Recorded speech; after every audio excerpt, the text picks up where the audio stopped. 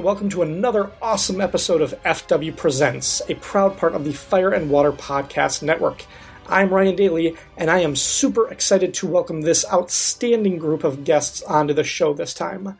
First up, one of the Fire and Water Network all-stars who hosts Zero Hour Strikes, FW Team Up, and other shows here on the Fire and Water Network, Siskoid. What's up, man?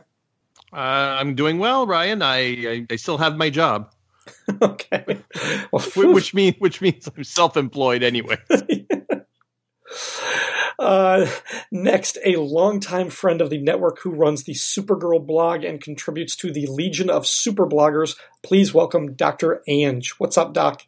Not much, Ryan. You know, the world is in a state of pandemic hysteria, and I'm a physician, so all is well. I'm sure there are much better things you could be doing than what you're doing right now, but I'm glad we have you anyway. Finally, another one of our longtime friends from the Fortress of Baileytude, where he hosts 2 different Superman podcasts and 2 different Batman podcasts? That doesn't sound right. That is absolutely right. Michael Bailey. It should just be 2 world's finest podcasts. Thank you. It's funny you say that because there's another podcaster out there, a very a good friend of mine named Michael Bradley, and he hosted a World's Finest podcast, or that he recently brought back for an episode called Superman and Batman, which is an excellent show. And another friend of the show, Alan, Professor Allen, and M, had him on because he hosted a show about Superman and Batman to talk about Jimmy Olsen. I'm like, well, that's all you needed? I mean, we're like so close anyways with the last name and everything. I just had to do it together. My luck. All right, so what are we here to talk about? What topic could bring all of these guys together? I am pumped because this subject harkens back to some of my very first episodes of FW Presents, a segment that I used to call When I'm in Charge, where I would indulge my wildest dreams of controlling DC's publishing slate. What changes would I make? What books would I publish? Which characters, like Hawk and Dove, would I kill violently? It was a fun little flight of fancy at the time, so why am I bringing it up again? On February 21st, 2020, news broke that Dan DiDio, co-publisher of DC Comics for the last decade and editor-in-chief for years before that, had left the company. Details were vague, but the prevailing sense was that his departure was not his decision. The response to the news all over social media was nothing short of ecstatic. In fact, the victory laps taken by critics of DiDio within both the fan and comics communities were so overjoyous that within a couple of hours of the news breaking, there was already a backlash to that reaction. Some people didn't think it appropriate to be so cavalier about a man's loss of livelihood.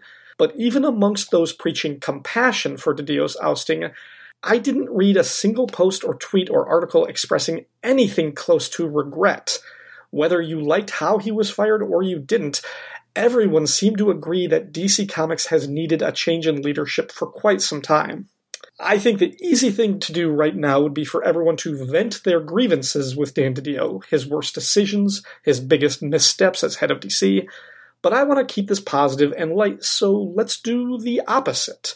Let's go around the Skype table here and everyone list their favorite contribution from the DiDio era. Michael, what do you think? What has been your favorite, or what do you think was the most positive change or agenda that DiDio brought about during his tenure? I'm a little upset that we're not doing the other one because I was going to do my best, like, what's his name from Seinfeld? I got a lot of problems with you people. It's funny because, one, I won't be doing my DiDio impersonation as much anymore, which I had pretty much perfected. That's always disappointing. But here's the thing.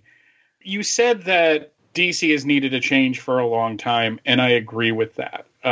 I think it's pretty fair to say that with 15 different reboots and new initiatives, that maybe it had run its course, which actually leads into what I think is his best contribution. Despite it having been laid on a foundation that is problematic at best, and maybe this is because I'm rereading all these books for something that's coming in May, I have to say that the lead up to Infinite Crisis, like that 2 to 3 years between like 2003 and 2006, was probably the last time that I was really engaged with DC Comics as a company. all of the books seemed to be firing on all cylinders. You had a great writing staff of Jeff Johns, Judd Winnick, and Greg Rucka. Alan Heinberg was doing some work for them as well. And you had these fantastic artists, not Rod Reese. Ivan Reese was starting out then. You had Carl Kerschel and Ed Benes on Superman. I mean, it was this time where everything was connected. And if you read one book, you got the story. But if you read all of the books, you got this giant universe. And he was the one that spearheaded that. So I really think that him coming in, because he was so new to the company, that it just allowed him to kind of pull together this group of newish writers and artists to create a truly unified DC universe. Nice. Ange, what do you think?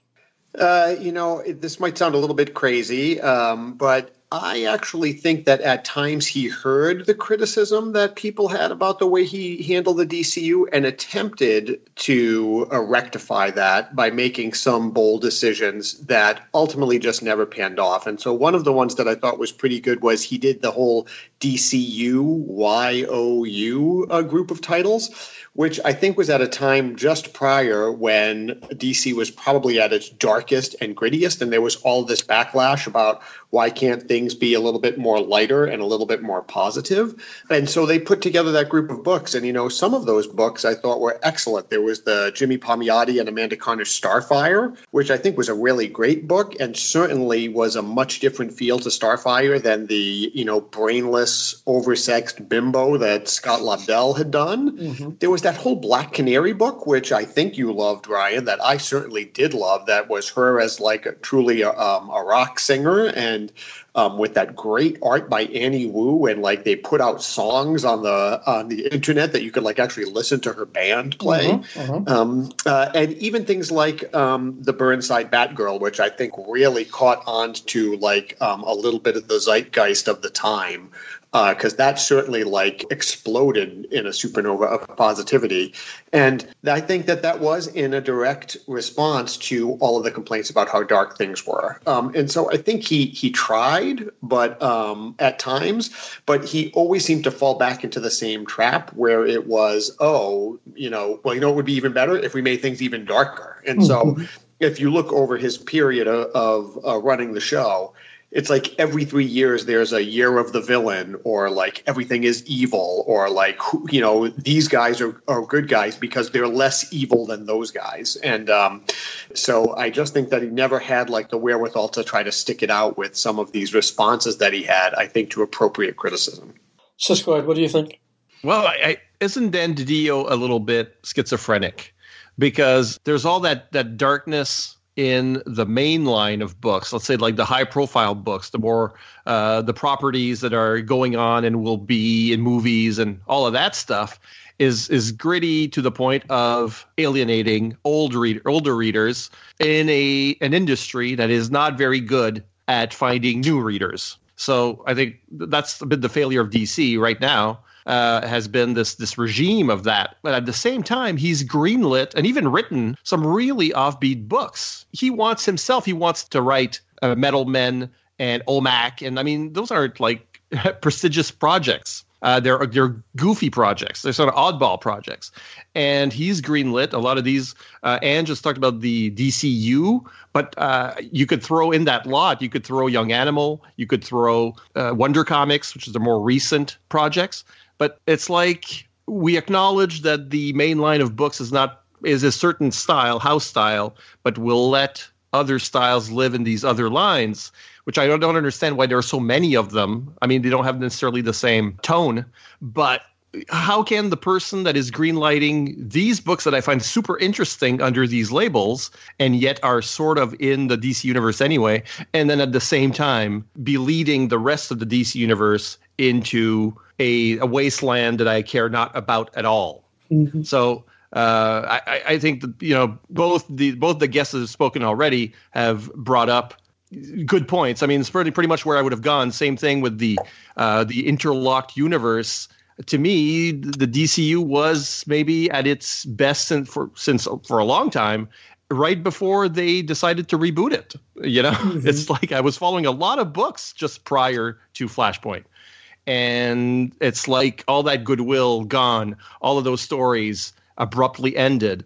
And I feel it's true that he hasn't stuck out, stayed with a certain direction for long enough. And at this point, we're just, this universe is directionless at this point. So that he is leaving, it's a little bit like there was no one at the wheel already. Mm-hmm.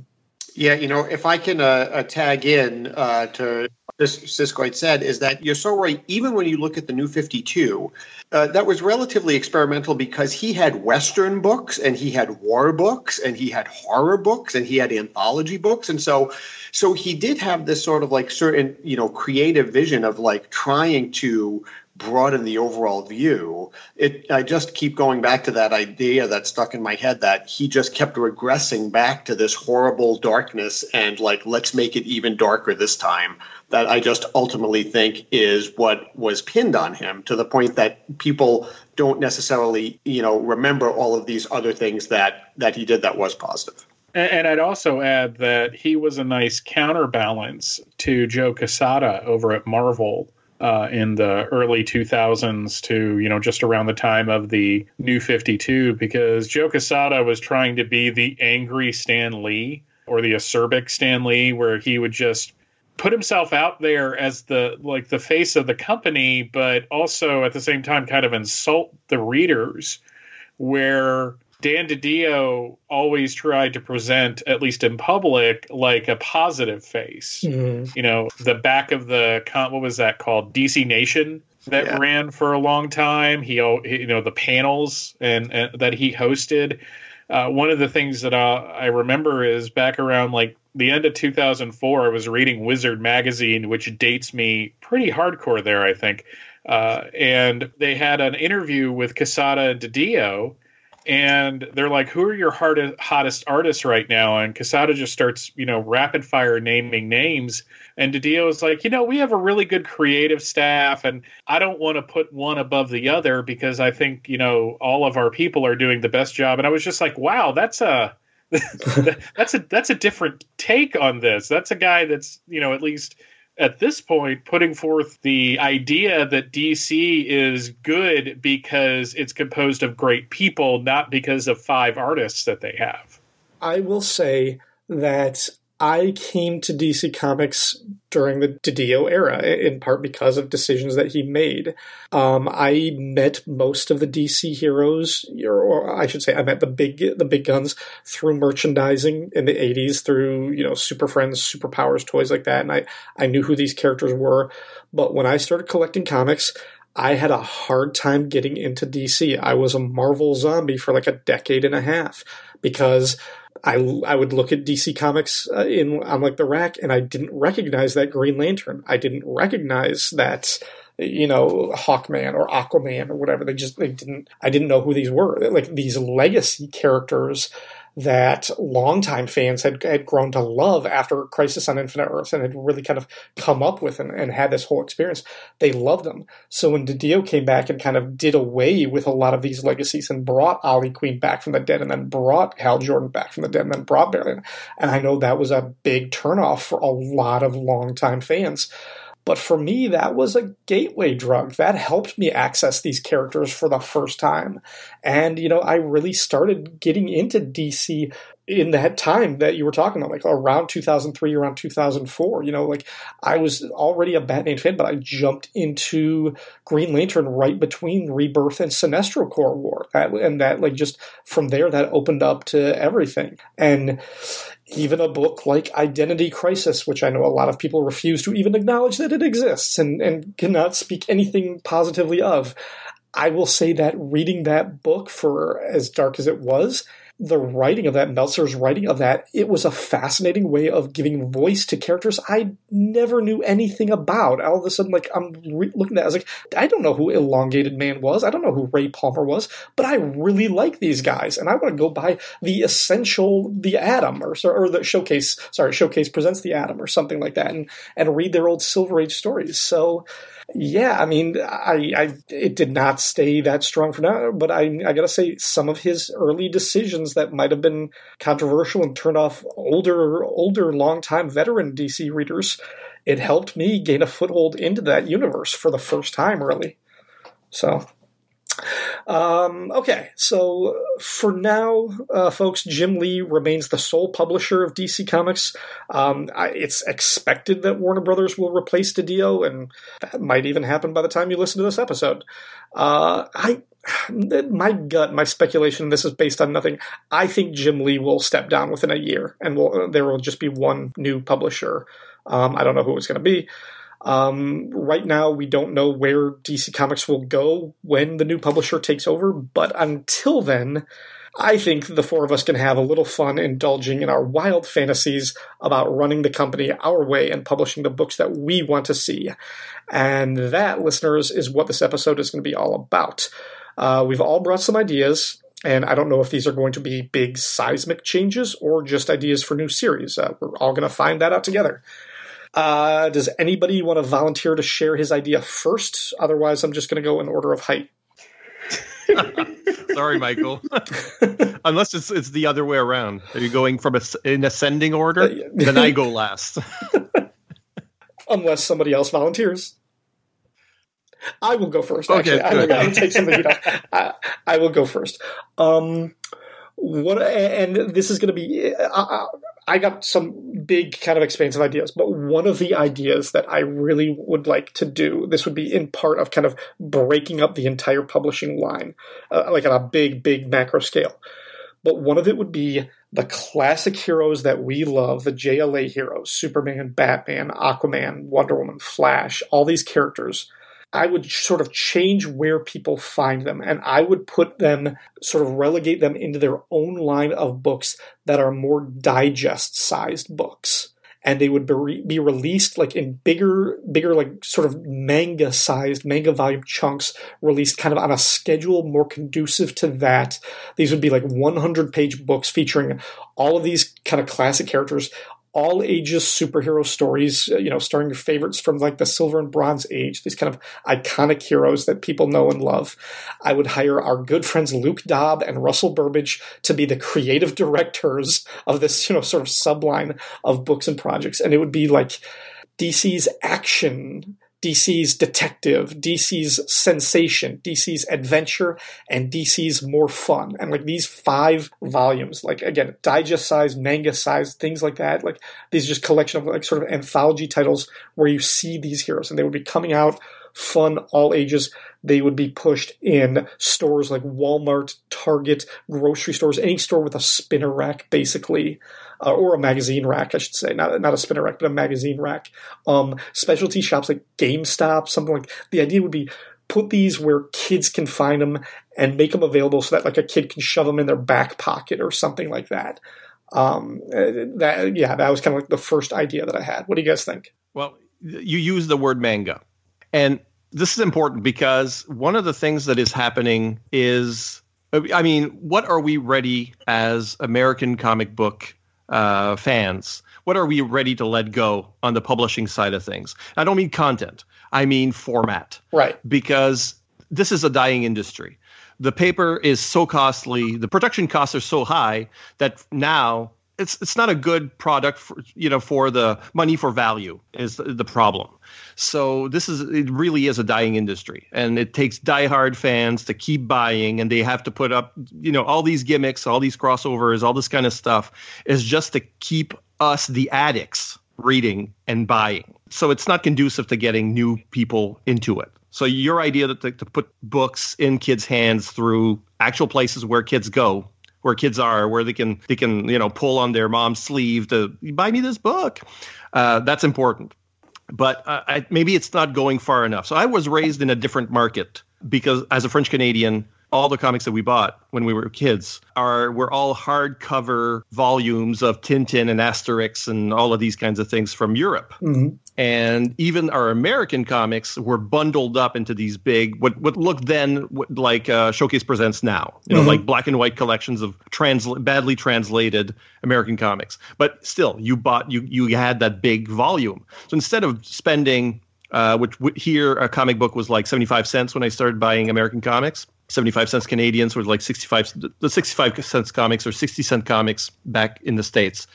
For $7, I got a volume, a full story, 64-page story of Tintin, full color, oversized, treasury-sized, hardcover, which I still own, which is on a shelf. And they're damaged because I was a kid and I wrote inside some of them, wrote my name in the inside front cover. Maybe you put like a masking tape on it, but I still have all those books. And many of them were gifts I got when I started reading, which was at age 3. So those are 45-year-old books that are in a similar condition to many of, comics, like hardcover comics that I would have bought later. People keep them.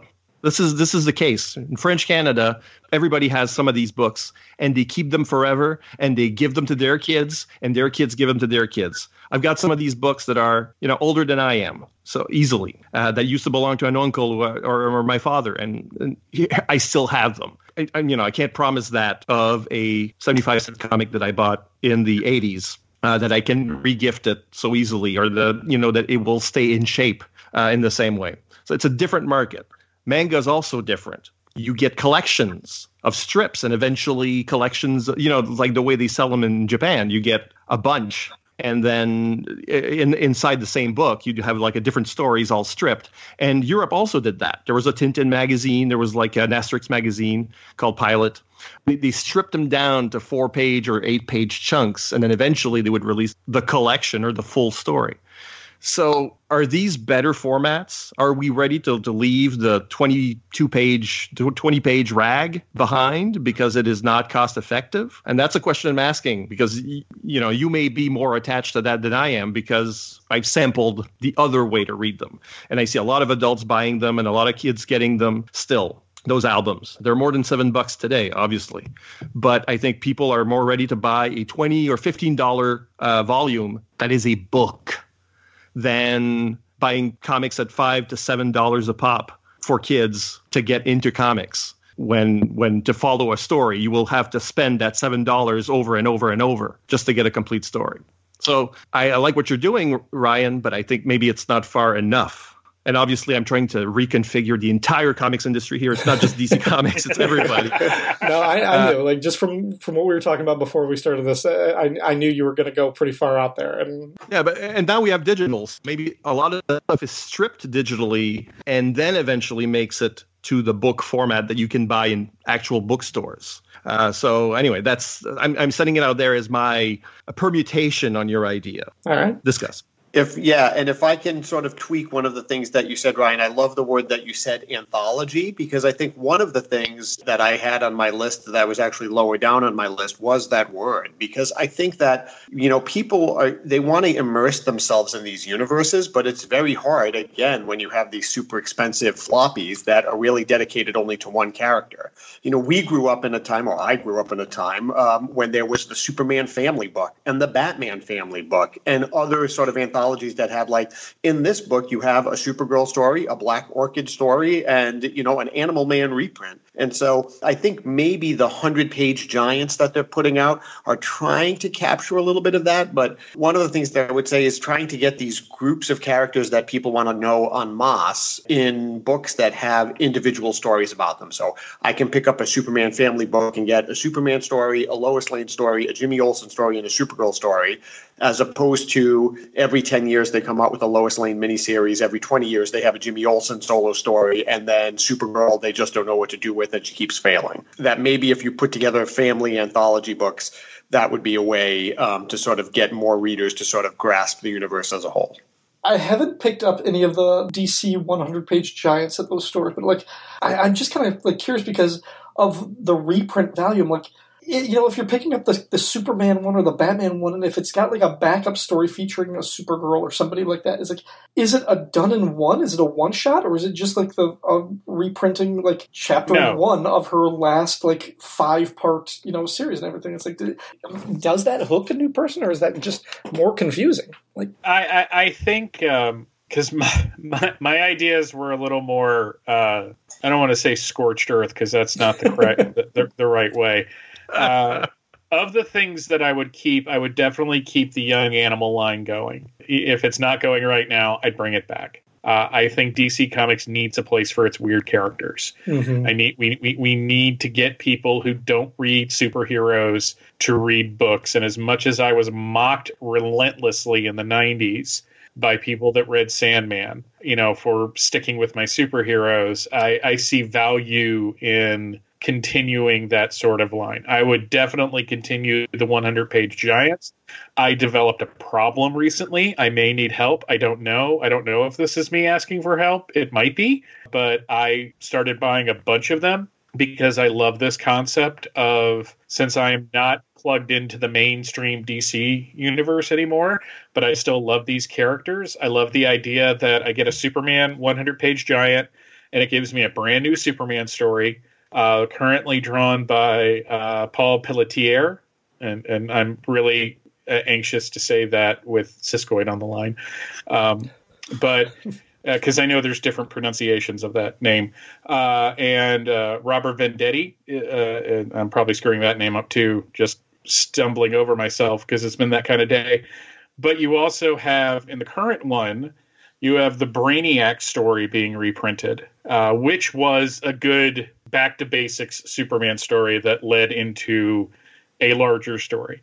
It is reprinting the post New Krypton Sterling Gates, Jamal Igle Supergirl stories as the Supergirl feature. Mm-hmm. And I'm like, this is perfect. This is great. This is exactly what we need, because you're hooking people into the best runs of these characters. So I would definitely keep that. I would also maintain a healthy reprint line in collected editions. Yep. Because I think there is a market there for guys our age, essentially. We want the old stuff. Last year, they put out a Titans Hunt trade paperback. And I'm like, well, I know 2 people that are going to buy this at least. So, but for the main line, for the main DC line, I would cancel every book but Action and Detective. And for a month or 2, I would have Action and Detective be the Batman and Superman books, and I would have a new Wonder Woman, Green Lantern, Flash, and Aquaman series running concurrently. And over the months, introduce other titles, where eventually around 6 months in, you finally get a new Justice League book. But I would also introduce titles called Adventure, which would run 4 to 5 issue story arcs, reintroducing or introducing a character. And I would have more fun that would have, for lack of a better way of describing it, Sugar and Spike type characters. Where you just have jokey, more, kind of funny but lighthearted stuff. Binky's back. Yeah, Binky, yes.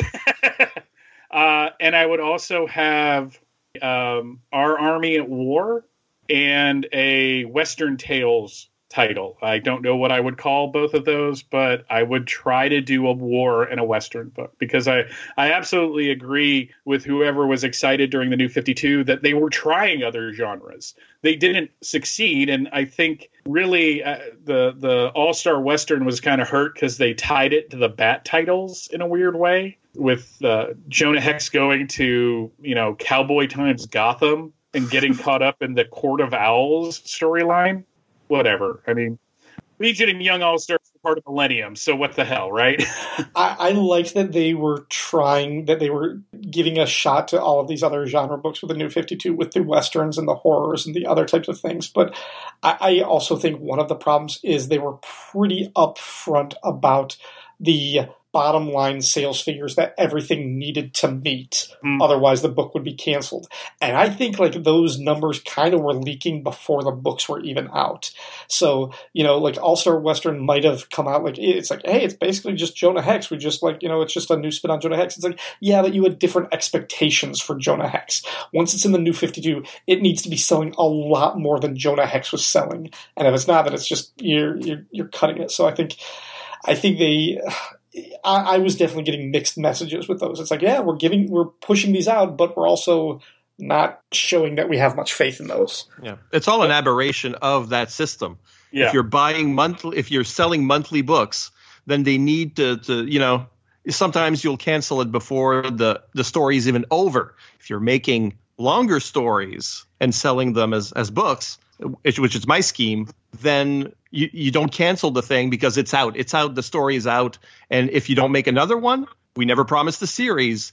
If it does well, there is a volume 2. There's a volume 3. There is like further stories. That's why I'm pushing that, because I think that one of the things that the monthly does is push us into this sort of, it's like a live or die kind of situation for all these books and for all these creators and for all these characters. And, your favorites will probably fall because unless you like the really mainstream ones that are IPs. But Ange hasn't spoken yet, I think. Yeah. So thanks so much. I think that all of the things that you guys have said is so true. For me, I think if I could do one thing, it would go back to that truly integrated universe. I know Michael said, like, back when that prelude to Infinite Crisis was happening, that the whole universe felt like tied in. There were those miniseries that were coming out before Infinite Crisis, and everything felt like it was together with like one path ahead. And right now, I don't think that Didio ever had truly that much control. As somebody who still goes to the comic book store every Wednesday and has like 6 books and blogs reviews, I'm like the diehardest of diehards. And it's so confusing right now when you look even over the last year at the major, huge, epic storylines that are going on in the DC universe all at the same time that make it impossible to know what happened when, right? So you had Event Leviathan, where every spy organization got destroyed. You had the Batman Who Laughs, who infected 4 heroes and kind of is trying to take over the universe. You had the Justice League story with like the Perpetua, goddess trying to bring back a doomed universe. And you had Doomsday Clock. And all of those things were supposed to be happening at the same time. And yet, how could they all be happening at the same time? How could Superman be fighting Dr. Manhattan, stopping Leviathan, fighting in space with the Justice League, and taking on his cousin? And so there was just never this unified feel to it. And that even trickles down even to the subgenres of books. Again, I'm going to talk a lot about Superman and Supergirl. You have Superman revealing that he's Clark Kent, and in the Superman books, there's Supergirl cheering him right there. And then in a recent issue, there's Supergirl watching it on television when she is infected by the Batman Who Laughs and is very angry that he's doing that. And it's like, you can't have both of those things happening.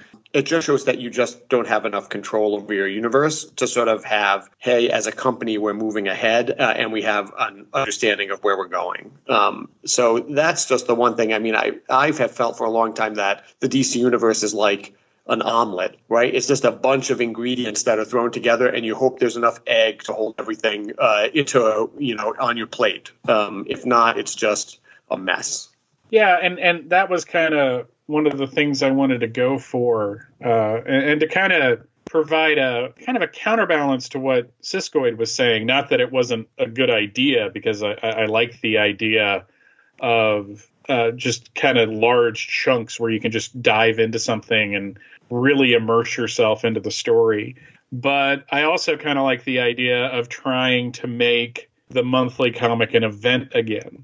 And I think because the market has substantially changed, even more so than like 2 or 3 years ago. The market has shifted. And when Ryan first suggested, well, what would you do as publisher?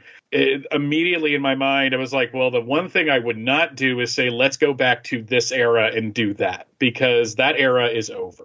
I exist in a sub fandom of comic book superheroes that are full of people of good intent, but they think if DC would just bring back their favorite person who wrote or drew Superman, that would fix everything. And it wouldn't, because hang on. I'm taking 3 things off of my list right now. No, but, okay, you were saying. But I mean, Dan Jurgens is an aberration. And I don't mean that in a bad way. I just mean that he is the exception that proves the rule, because his Superman stuff from Rebirth had a similar tone to his stuff from the 90s, but it wasn't the exact same thing he did back then. He tried to fit it within the marketplace of today. So I think the idea of trying to garner interest and sustain that interest. Because I think that's the biggest problem with DC is that they start a new initiative and then 6 months later, they're just wandering all over the place. Rebirth had, I think, one of the strongest openings, even I think to a certain extent, not sales wise, but in terms of fan acceptance of any of their launches, even the New 52, which had a huge launch. But there was a lot of people going, "What the F are you doing here? You know, you're renumbering Action and Detective," and that was one of the few things that I said snarkily at the time. I was just like, "So we're revamping the entire universe, everything's rebooting, and to show that we're really serious, we're renumbering Action and Detective." Hey, Dan, are you also like redoing Batman and Green Lantern? No, those are making money for us. We have to keep those pretty much exactly like they are. But I think there is something to be said by having a shared universe, as Ange said, and trying to make those books the best that they can be and attract an audience while being part of an interconnected universe. Now, I know that's hard. I'm not saying that blah, blah, blah, blah, you can just do it. But I think if you can make the books themselves not eventy, but what is it? When you have to watch a television show every week, what is that called? Appointment television. Appointment television. It's like appointment comics, essentially.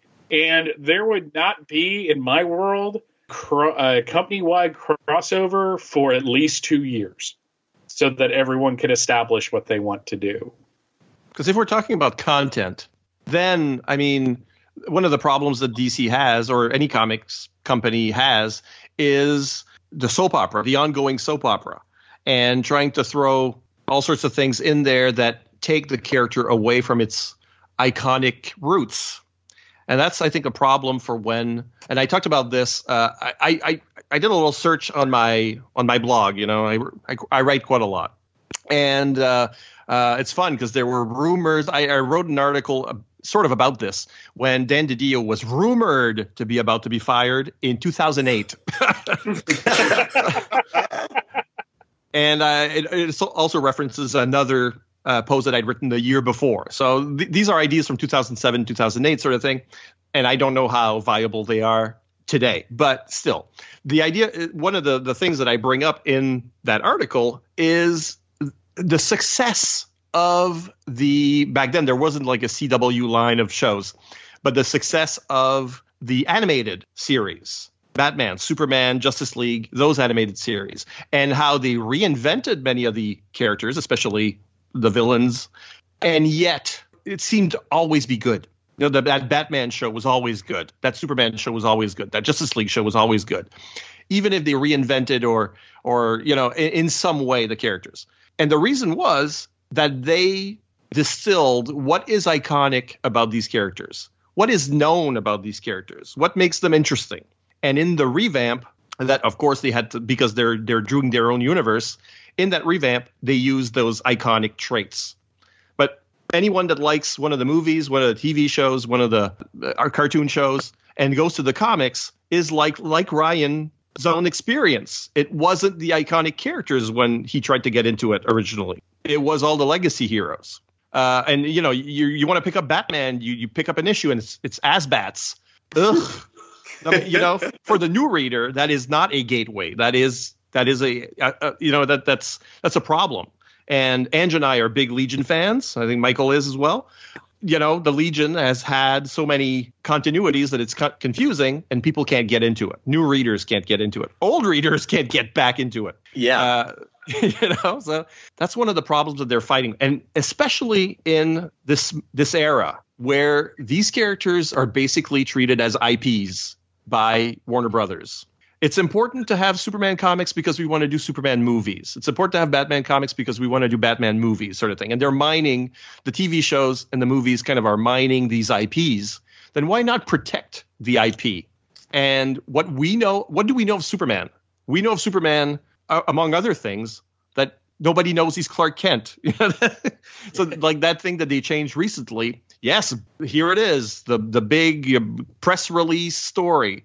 We're gonna tell people that Captain America is dying. That is going to be killed. That press release that does not always. It may translate as a blip in sales for collectors and speculators, but it's not going to translate into. It hasn't historically translated into more sales, necessarily, and especially not for new readers. So you might be interested in a story because it's kind of flashy or sensationalistic. But for the new reader, if you change the legend too much, it is unrecognizable. And the Superman that they liked in whatever TV show, that is not the Superman that they're going to be able to read about. They are going to not read that book. They're not going to come back for a second issue because they'll be confused. And it's not the thing that they were promised by the other media. So one of the things that I would do as a publisher, as far as content goes, is bring the character. And this is some of the stuff that Dan DiDio has done. Controversially, bring back Barry Allen, and et cetera. But it still needs to be that kind of thing. It still needs to be recognizable characters and recognizably in stories that people expect from them. And the more obscure a character is, the more you can let writers screw around with them. In my DC universe, Aquaman doesn't get the hook hand necessarily, or now he would, because that's the Aquaman that people know, whatever. So it's got to be the Aquaman that people know, the Wonder Woman that people know. It can't be the J. Michael Straczynski Wonder Woman. It's got to be recognizably Wonder Woman that people know. And within that, you can change things. But somebody's got to decide what's iconic about these characters and protect that iconicity. I think that's one part of the, as far as we're talking about content. That's what you need to protect these bigger lights, and then you screw around with Blue Beetle. Who cares? But so that kind of that's what I would try to, at least if I were like to take control, and we hear about that editorial control. The control would be really limited to that, and then hopefully the writers can work with the toys, not break them. If you don't want to work on a character as he is, as she is, as it is, then you don't work on that character. Basically it. Exactly. There is never I don't like this character. Well, we really want you to work on it, so do what you want to do. It's the Tim Burton effect, essentially, where, we really want to get Tim Burton back for a Batman film, so we let him do whatever he wants to do, and that's how you get Batman Returns.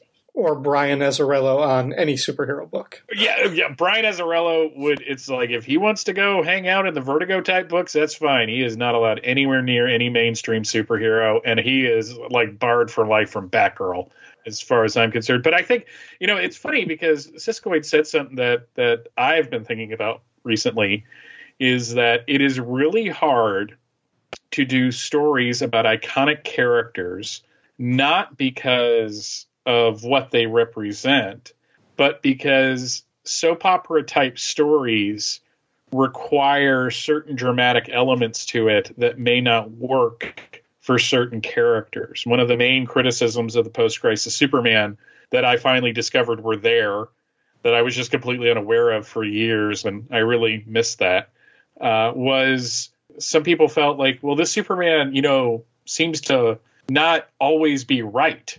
And I'm just like, well, yeah, but it's kind of hard to tell continued stories about a character that's always right and keep a consistent audience and not just a core group of people. So I think what the CW shows have shown is that Mundies or civilians or whatever, somewhat pretentious names you want to call them, will get into these characters if you give them characters to get into.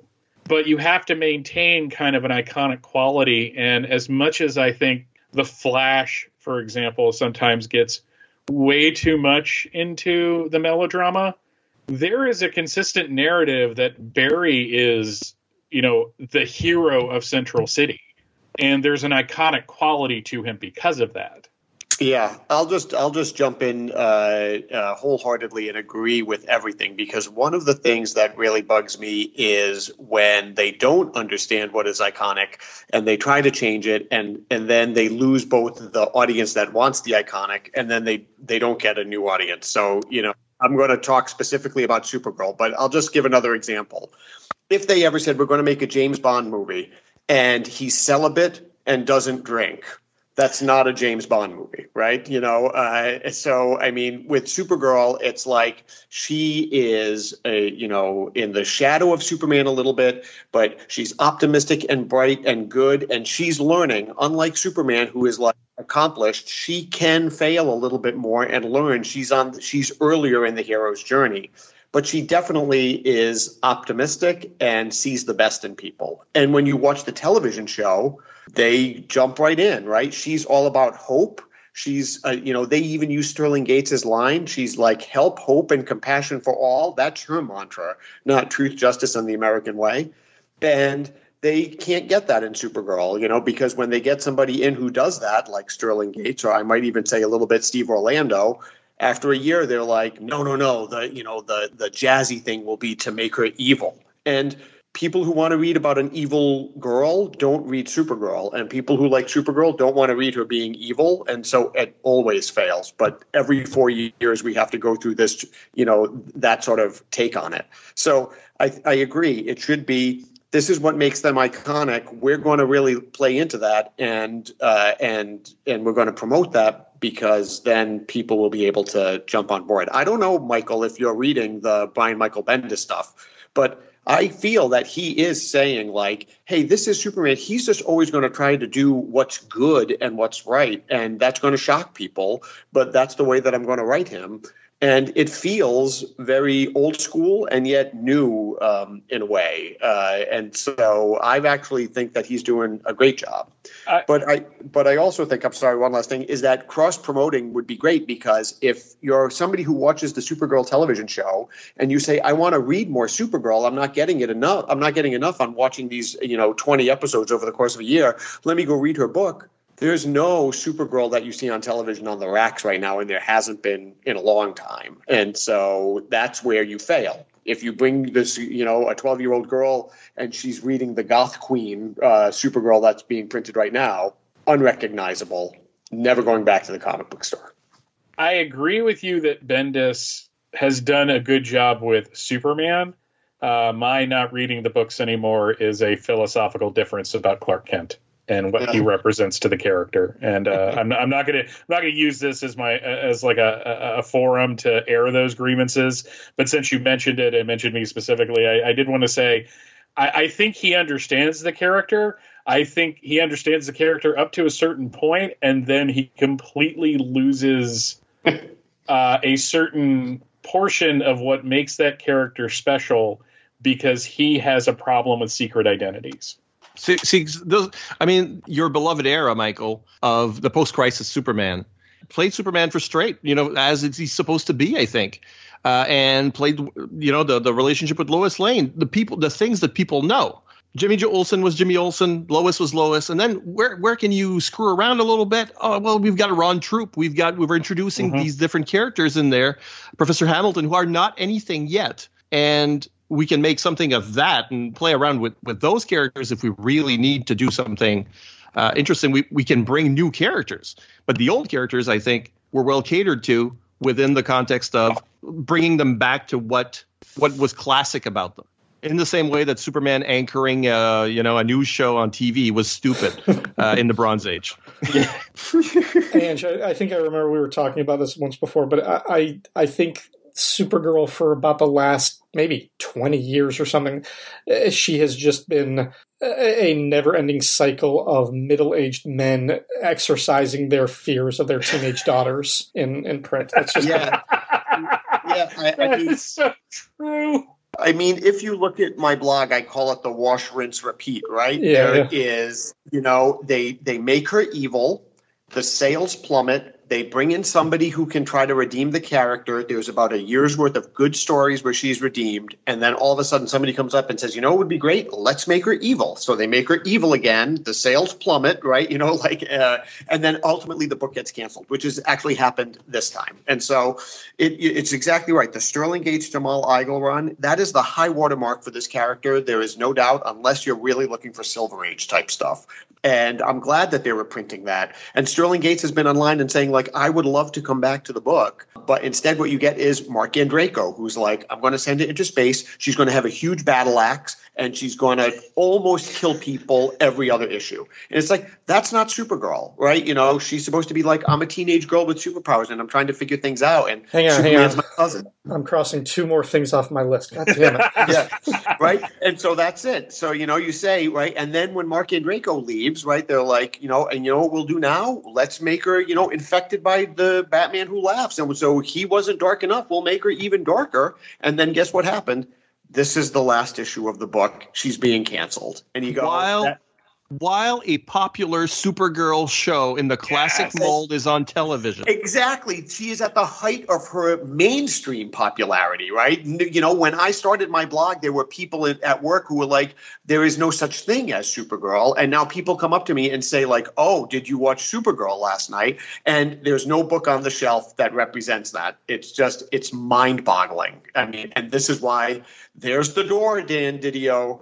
Don't let it hit you on the way out. Does that speak to DC's inability to reach the audience of the television show, or is there something inherent about your mainstream television viewing audience that they may not want to read comics?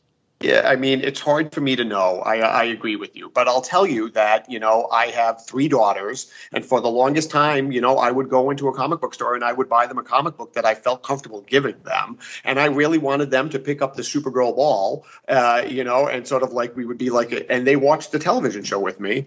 There's no book that they want to read that's Supergirl, right? And that is the audience that you want. Here are girls that are 16 to 20, right? That they were, you know, saw comic books from, you know, from the minute they were born. There were comic books strewn all over the house. You think that they would be the ones that would say like, what's interesting on the shelves now, Dad? They've kind of been pushed away. There's because when they see what I'm reading, they're like, I don't understand it. It's too enmeshed in an old continuity, or it's unrecognizable. There has always been a disconnect between what is going on in sort of like the Berlanti-verse and what seems to be hitting this more mainstream thing and what the comics are doing. And it's like they're playing catch up, but they're at the wrong times. If you guys remember the New 52 Green Arrow, they redesigned him and he looked just like the Smallville one.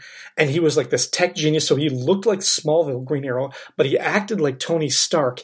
And at the same time that comic is coming out, you've got Arrow premiering, which is a completely different version of this character. And it's like, how did you miss this? Like I know there's like delays in production, but couldn't somebody in between be talking to you guys? It's like, let's create some sort of synergy. But they did because they had these digital only comics that took place in between seasons. So they had a Arrow version, but just for digital. And they had like a Supergirl season 1.5. Yeah, they did. And it's just digital. So I don't know what they're thinking there, because then whatever, is that the gateway drug? If it is, it doesn't translate into comic book sales later. That takes me to some, because I do want to come back to content again when I come to sort of my big idea towards the end, but I did want to hit on a few things that were already mentioned. I really wholly support the idea of upping their reprint game. Because Didio has said himself that their reprints are selling better than some of their new books in a lot of cases and everything. I would look at like one of the things that Marvel has been doing with their Epic Collection line and their like omnibuses. And I know that DC has been doing a lot of reprints of some of their stuff with like the Bronze Age omnibus, the Silver Age omnibus, the Golden Age, and doing those. I'm not sure how often those are coming out, but I would increase that and I would try to push those out more regularly, have more content, get more like, you know, kind of obscure or tertiary material in there, and just really hit up some reprinting more of their material. Every book that is available for, you know, like that is archived digitally or has been published, everything in their catalog should be like, you know, put out on trade at some point, some kind of available. I would also do more original graphic novels. And part of this is just me sort of like going through like this nostalgia, looking back on some of the Marvel and Batman graphic novels that I read in the 90s. Just do more original things like that for Batman and Green Lantern and other characters like that, and have them be self-contained stories, easily adaptable. You can have this basically be a blueprint for how you could make a movie. And I think that's kind of what the Earth One books were attempting to do. And I don't think that was a bad idea. So I would kind of, hit some more things like that. Not necessarily origin stories, but something simple, something that can be easily translatable. Something else there. I would also look at more digital content, and actually for other audiences, younger audiences, not necessarily mainstream comic book audiences, because we need to expand. I would look at sort of app-specific content. I would talk to people and develop interactive comic book stories that combine comics with games for mobile apps and do stuff like that like kids might like, so that they can have like a sort of Batman choose your own adventure type of thing where, they pull it up on their phone and it updates every week or every month or something like that. And they have to read a page, and Batman, at the end of that page, Batman is confronting the Riddler or the Penguin, and you turn to the next page and then there's an actual a challenge puzzle that the reader has to sort of solve in order to beat the Riddler. And then once that's done, you get to the next page and it plays out like a comic with panels, things like that. Just try and expand it and get more people to see the characters and see the IP, but actually be more immersive and interactive and use their mobile phones that they always have locked in their hands anyway. Any other ideas for that? This kind of going back to what we were saying, like changing formats, changing like approaches to the media itself. Well, let me ask you this: Did anyone have, as part of their new reign as DC publisher, did anyone start it with a sort of reboot, whether an event or just like a reset and how did you handle it? I did, yes. Yeah. Yeah, I mean, for me, it wasn't necessarily like, let me reboot the universe. It was just an understanding that we should be looking at the heroic ideal again. So I don't want to see feet of clay. I don't want to see I'm an anti-hero and I kill people. You can have those characters, but I think that the primary characters have to be, these are, guys with, women and men with morals who I should be inspired by and to aspire to be like. So I don't want I loved the Brian Azzarello Wonder Woman as an Elseworld universe, but there was a lot about that was not what I want my real Wonder Woman to be like, And so that would be it. We're back to being heroes. We're back to being good guys. And guess what? Bad guys don't have to have a sympathetic backstory to make me feel for them. Sometimes they can just be evil people who need to be, that are bad guys. So I don't know how I would come back to that, but that would be the one thing that I would say that my universe would have. The good guys are good guys, and the bad guys, for the most part, are just bad guys. Yeah, I kind of wonder what would have happened to the DC universe if Challenge of the Super Friends never existed. Considering how many of those, like I was thinking about it the other day, and it was like one of those I should have had a V8 moments where I'm like, God, Forever Evil, it was Black Manta and Captain Cold and Lex Luthor and Bizarro and Challenge of the Super Friends. The Legion of Doom, yeah. Yeah, and it's just like, I would not want to do a reboot or a revamp or a, like a Flashpoint type thing to bring everything to an end and restart it. I would just, not even a soft reboot, but just basically back to basics, essentially, where you are taking these characters and riding that fine line between what they represent, who they are, and having them be a interesting character to read about. I think it's amusing that every single time Dan DiDio, well, maybe not every single time, but it's just like after Infinite Crisis and with the New 52, they made this huge deal where we're back to the basics with the Justice League. It's Superman, it's Batman, it's all of this. And then like a year later, it's like, yeah, Green Lantern's off in space doing whatever, so he's not part of this. And like the post-Infinite Crisis JLA fell apart completely into a more interesting team, I might add. But you didn't have the iconic characters because Wonder Woman was off in her thing, Superman was living on New Krypton, and Batman was dead. So I think the important thing is don't do a reboot. don't reintroduce all the characters with a brand new origin. Just tell good stories about the characters and kind of keep them in their own lane for a little while until you do something crazy. I have a different idea, but I want to hear what Siskoid had in mind. Well, actually, I'm looking at notes from 2007, which means that this was my how would I resolve Final Crisis? So this is before Final Crisis #1 even came out. Okay, so I have no idea what Final Crisis will be, and having read it, I still don't know what it is. But yeah, I would have done at the time. I would have done like the ultimate reboot. Where no character is there. You don't keep Batman and Green Lantern around. I mean, all the stories I would have given the writers, the creative teams, X number of months, 6 months, let's say, to wrap everything up. End of that universe, the post-crisis universe as we knew it, or post-Infinite Crisis, whatever it was. And then to wrap it up meaningfully, and as they did with some of the books, and then others seem to have gotten the memo late, when they New 52'd it some years later. So anyway, and then when we start over with very fewer books, just like Michael had in his plan. But every time you start a new series, it actually first starts with some sort of, I didn't have a name for any of this. I was calling it Reboot Month as a stand-in. But you would have like a -1 issue, a reboot issue, which would I don't want Superman to be like on year one and Batman to be on year one and some of these things that they did like in the New 52 Justice League and then like the 5 years, and it's also impossible for the Robins to exist, that kind of stuff.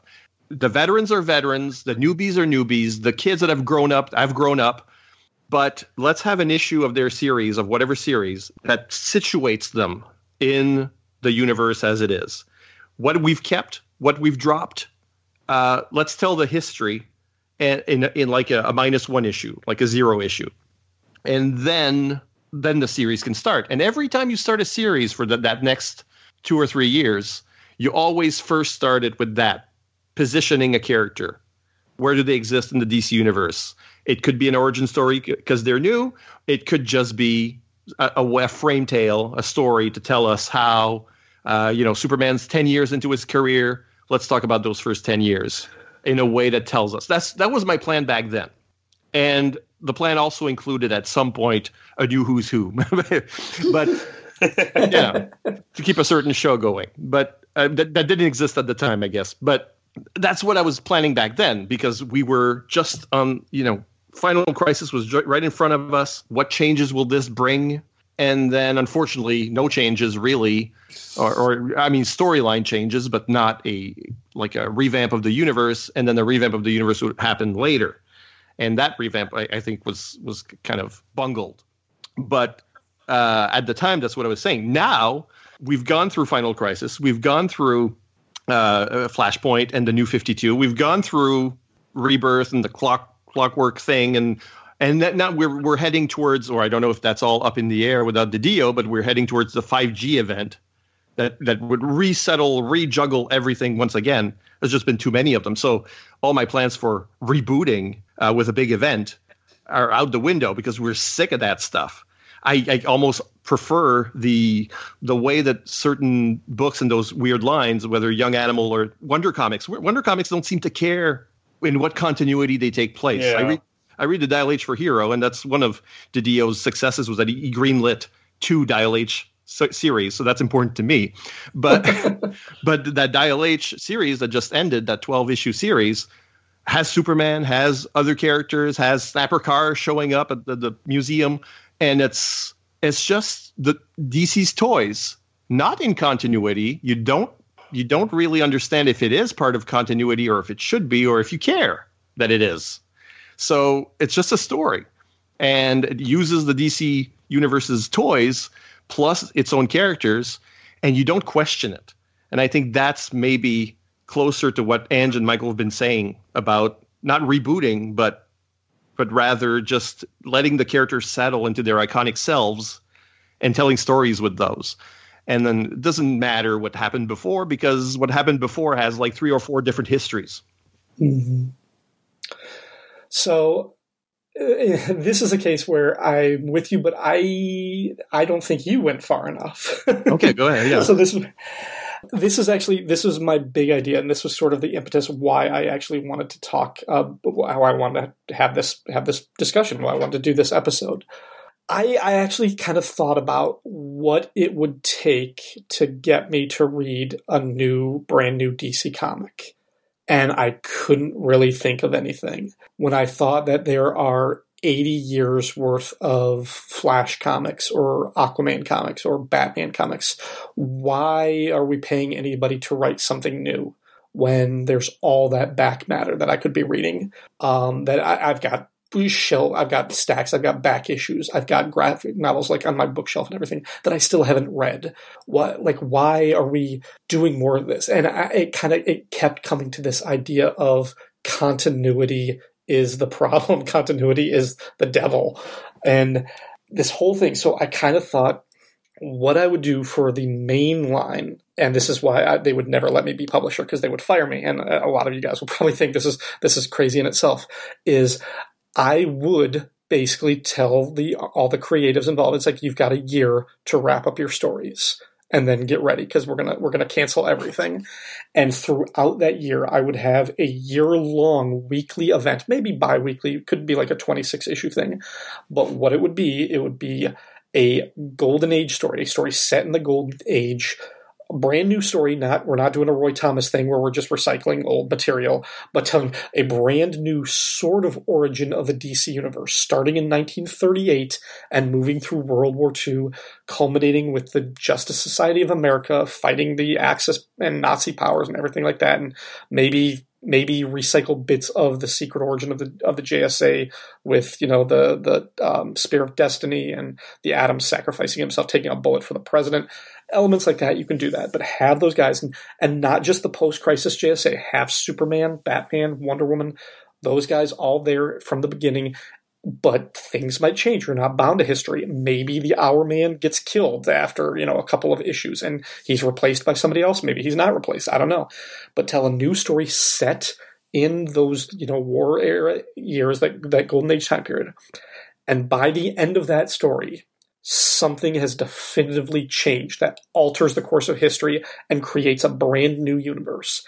And in this new universe, you never had a Silver Age of superheroes, or a Bronze Age of superheroes, or a Chromium Age, or Modern Age, or whatever it is. And it's basically the heroes stopped after World War II, and now it's 2020. It's like 80 years later. What does the world look like? And I would have the creative staff, maybe some people who are still working at DC, but bring in some of our friends from the community, Michel Fife, David Gallagher, other people who are writers and artists, bring them in. And I would say, it's 1960 Marvel Comics. You are Stan Lee and Jack Kirby. Build me a new universe. All new superheroes. The only existing heroes still in this universe, because they're just old enough to still be alive, are Superman, who's like 110 years old, and he has, because of his Kryptonian physiology, he's alive, but he's not in his prime. And he has seen his loved ones, his parents, Lois, Jimmy, everybody, they have died a long time ago, natural causes or whatever. It didn't make him bitter. He's not like, this is not the Kingdom Come Superman or the Injustice Superman that is lost, but he is a man who has just had to deal with the fact he still believes in the fight. He still believes in truth and justice, but he's a little slower on the game. And Wonder Woman, who's 105 years old, because she's a goddess and supernatural, she's kind of in the same boat. And the only other thing that has survived through this time is the Helmet of Fate. But nobody knows where that is. It might end up in the enemy's hands. And I just like that as a mystery because I like the look of the Helmet of Fate. Everything else, all the other characters are brand new. That means no Batman. Yes, we're going to take a moratorium on Batman. That's why they would never let me do this.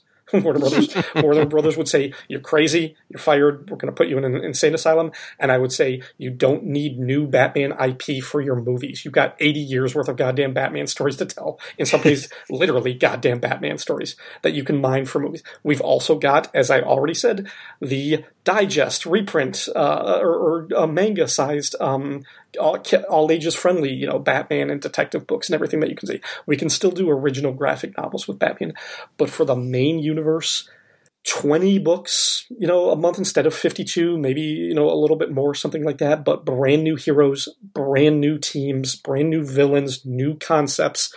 Let's create an actual new universe, a new shared universe of brand new heroes. Like, let's not be bound by the legacy, except for Superman and Wonder Woman, who've just been sort of like the ideals for the longest time and can sort of kind of be guiding forces. But let's not be bound by this continuity that we've got. The problem with these every 5 years rebooting a new version of Superman and the Justice League is that it always feels a little bit half-assed. And I was like, no, let's go full ass, a real, complete overhaul of the universe. And this is also key, from the onset, it is a temporary change. We tell people this is going to last for 4 or 5 years. And the reason we make that up front, the reason we announce that, is because we tell people that this is going to be a fixed storyline. It has a beginning, and it has a middle, and it has an end. Because I think that will help people be invested. Because for me, thinking about watching Avengers Endgame, I don't know about you guys, but I found that to be a phenomenally satisfying conclusion to the saga. And I'm really glad they're still making Marvel Universe movies. But if Avengers Endgame was the end of that saga, I would be really, really happy and really, really satisfied with what it did. And I think those endings, which it's unique to American comics that the stories don't ever have endings. But what if they did? I think if you look at a lot of the things that make these bestseller lists, what Vertigo was able to do, what these popular books like Watchmen and Dark Knight Returns and like these other things, like, you know, these books that we're still trying to live and redo every year, they were finite stories with endings. So I think you do that. You build that in, that by the end of 4 years, all these heroes, some of them are going to die, some of them are going to live, but by the end of it, like whatever the main story is for this new universe, it is going to be finite.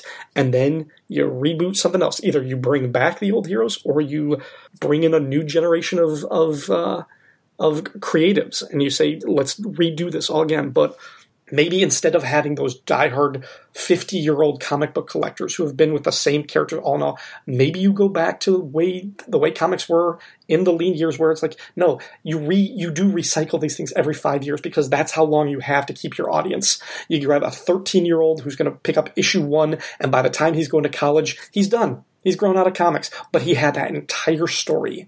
And now the next generation is going to do that exact same thing. I think continuity is the problem, so we just get rid of that and we just build something new from the start. So, am I crazy? Is that ridiculous? I don't think it's crazy or ridiculous. It's when you were describing it, and I'm like, this is what I like about talking to a wide variety of comic book fans, is that not everybody thinks the same way I do, and so it's not an echo chamber. I'm not saying I don't support your idea, because I support you because you're my friend, but and I think it could actually work. I just don't know if that's what I would want out of a DC universe. I realized as I was coming up with this idea that I was like, all of my friends who read comics are not going to read that. They're all going to drop their DC subscriptions. But you know what? I'm in the business to make money if I'm publisher. and you hit on something there, is that as much as I had problems with DiDio, as much as I had problems with decisions he made, the 9/11ing of the DC universe, and I say that after rewatching a featurette on one of the animated films where everybody they interviewed was just like, yeah, 9/11 was kind of one of the main impetuses for us doing everything we did.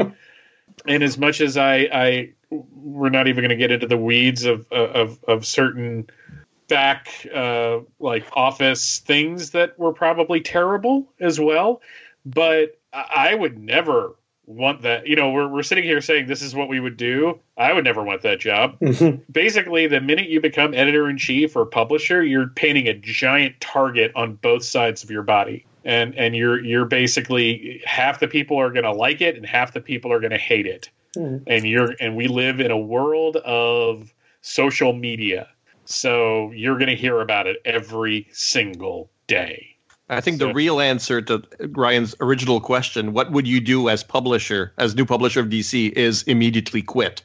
That's the real answer. Yeah. It's basically like when what is this monkey's paw? Yeah, when Nixon fired the attorney general, that was because he wanted him to get rid of the special prosecutor, and he quits. So the guy that was under the attorney general is now attorney general, and he quits. It's just like, nope. I it's like you say monkey's paw, and all I can think of is a Simpsons thing that didn't have to do with the monkey's paw. It was actually the corrupted Krusty doll. But it's just like, you're the publisher of DC Comics, but you also get Frogurt. But it comes with a choice of topping, but the topping is cursed too. So. Yeah, I mean, for me, it was very interesting when, like, Ryan, you had mentioned the backlash that happened when people were like, I'm glad that Didio is out. And then everybody was like, why are you cursing him? Nobody should, cheer for somebody losing their job. A lot of creators basically said that Didio took the brunt of all of these complaints, even though he, it should have been based towards the creator. So there were a lot of the creators that said, he stood up and took all of the arrows that probably should have been fired towards me. They were like, that actually made him a very good leader. But I agree that I would probably not want that job, because people would tell me that I'm stuck in the 50s and I love saccharine superheroes. And I'm like, no, I just want good stories with heroes. They don't have to be overwhelmingly sweet and dumb. In fairness, Ange, in my DC universe, you wouldn't have an angsty goth Supergirl, but you also wouldn't have Supergirl. That's right. And it's funny because people are like, you're probably very happy that this title is being canceled because this isn't the Supergirl that you want to read. And I'm like, well, that's true, but there is a Supergirl that I do want to read, and it's not that, it's not, rocket science. Like, there are, what her character is. Just write good stories. You love the character, be a fan of the character, and write stories for that character. Because I agree with Ange. I think, like, Jim Lee is a poison pill in this whole thing. We can't lay everything at Didio's feet. When Jim Lee comes in, puts his own creations into the DC universe with the New 52, redesigns all the costumes so they look the same, which is absurd. I mean, there's a lot of other people, naming someone creative director or whatever the name of the post is in Jeff Johns. They also put a lot of people with toxic working relationships in senior editor positions for the New 52 and the DCU.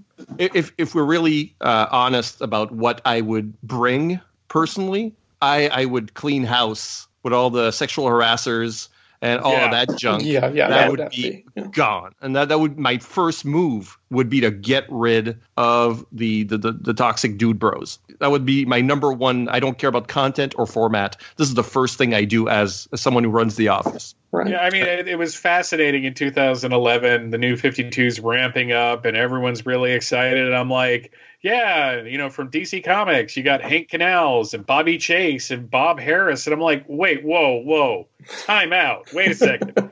Is this 2011 DC Comics, or is this 1991 Marvel Comics? Yeah. Because I'm not seeing much of a difference here on the editorial side. No, and you have people like Eddie Berganza and other people that are known to be terrible human beings and stuck around. And, some creators left because they could not work with them. That's not the right environment. But to comment on your idea, Ryan, I like it, but it's not the DC universe. I mean, it's like the new universe. It's a side universe. If you're not using the IPs, then does it hold claim to being the DC universe because it has? I would meet you about 80% of the way. Yes, I love that idea of restarting it with that big gap. But let's honor the fact that the Justice Society did exist. And so you would have legacy heroes, or in the same way that Marvel universe in the 60s still had a Human Torch, still had Captain America. So, so there you could bring in elements like that would make it recognizable. But I agree that one of the things that they need to do is also create new characters that will themselves become iconic. It's just that we've had a lot of these, I really was collecting a lot of books in the time when everybody was starting their own universe, whether that's Valiant or Impact and some of these are rebooted ideas. And and everybody, tried to do it. Some lasted, some didn't last so long. But regardless, it's like you're always going back to that Marvel universe or that DC universe that because you recognize the characters, because you want to read those characters. But I don't disagree that might be a good marketing plan to hook people in and keep them for a length of time. It's at least interesting. Any other ideas before we go? Bring back Hawk and Dove. All right. After I fire all of these serial sexual harassers, second idea is to kill Hawk and Dove. Yeah, that's right. I mean, if we're not changing anything from the way it works, if we're still doing floppies and all my big ideas are, I'm just keeping the show running. Mm-hmm. Then of course, and little content characters that we love. I think one of the problems that DiDio had for me was that he hated certain characters, and it's a little bit like when Crisis. Well, when any legacy younger hero he wanted to get rid of, and he wasn't very complimentary. I mean, and that stuff is reported. That stuff is known. Yeah. So in the same way that when the stuff where how Supergirl got killed in Crisis, the comment that someone, I don't want to repeat it. So people that hate characters should not be working on those characters. Not even in an event. Not even as an editor. If you hate a character, you should not be. You're the person I want least close to that character. Find someone who loves her, and let that person do something. And if no one loves that character, just don't do anything with them. It's as simple as that. So you can find someone who is a fan of a character and who would want to play with that toy and make you love that character as editor. So Ryan. I mean, the Ryan Daly years. We talk about DiDio, but the Ryan Daly years, those 5 years before he gets sent to the loony bin, where he hated all the characters, obviously. No, but I mean, when he kills Hawk and Dove, those are somebody's favorite characters. Some people like those characters. Find a writer who wants to do it. Step 3. Don't hire anybody who loves Red Tornado. Well, see, that would be the character I hate. The only way I can write Red Tornado is a lampoon. Mm-hmm. I play him as the sad android who is completely ridiculous and melancholy, and he's Silver Surfer cranked up to 11. And suddenly I like him as a comedy character, but but still I'm liking him. And if somebody can write a good Red Tornado story, then I will like Red Tornado, no problem. Also, I don't really hate him. Same with The Outsiders. I think Outsiders sucks. But there is a way to write it. If you like The Outsiders, if I don't like The Outsiders, that is not on me to destroy them as editor. My job is not storytelling. My job is making sure that the best people are on the properties that we want to invest in. Siskoid hit on something there, though, that I think of anybody who has the job, the most important thing you have to do is if you look at a character and go, man, I just don't understand this character. I need someone to come in and do a version of this character that will make me understand this character, then you're already going in the wrong direction. Because obviously that character, whoever it is, has been around. Especially with most of the mainstream iconic DC heroes, these are characters or concepts that have been around for 8 decades now. So somebody obviously liked him. Now, you could argue that some of those characters were kept around because they're important IPs and they bring in merchandising dollars, et cetera, et cetera. And, I'll agree with that. They kept putting out a Wonder Woman comic for decades because they didn't want to lose the copyright on it to the Marsden estate. So, these things happen, but I think the most important thing is God, you're so right. Find people that like the characters. Don't have somebody come on to a Superman book is just like, well, I hate Lois Lane. Then you're not the man for this job or the woman.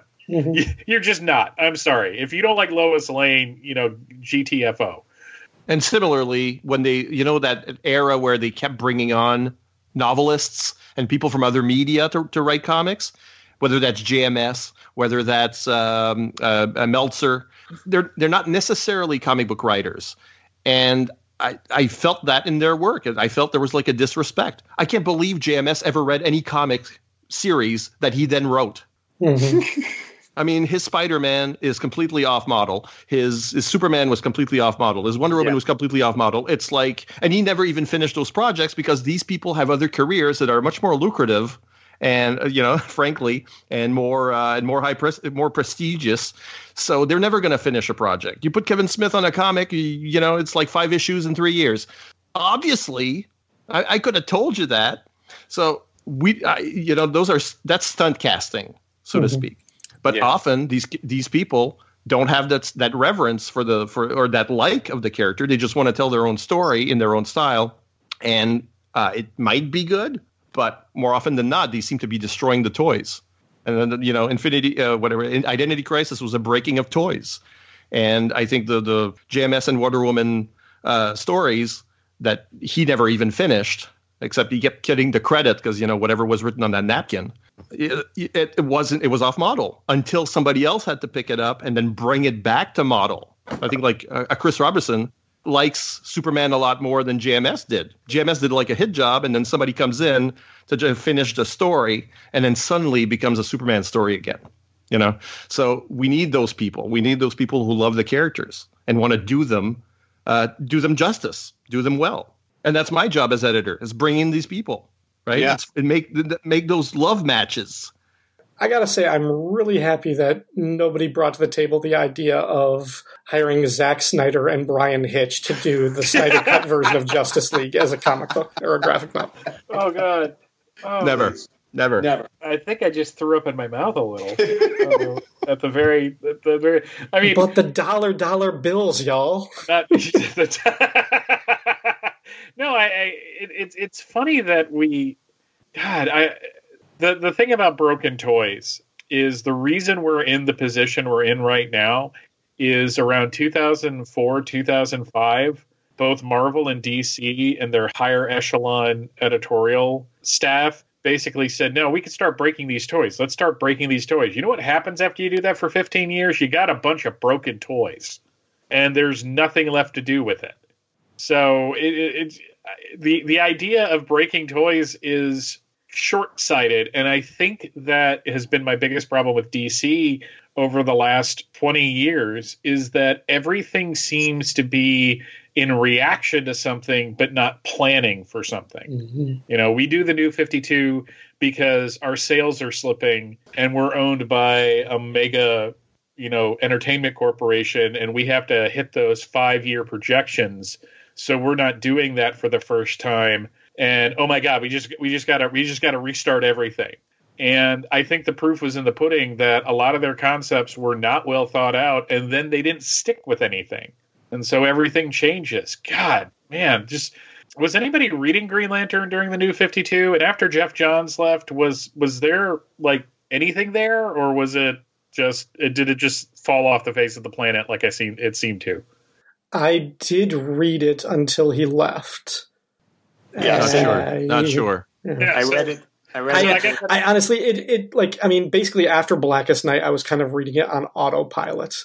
I think he probably stayed with that for several years too long. Not sure. It's still an aberration of the system is broken. A lot of our ideas are about lowering the number of books out. Mm-hmm. Well, that reduces our market share. And if you remember the 90s, how Marvel won the day, they weren't going after sales. They were going after market share because they'd gone public, and they were, just the more they had.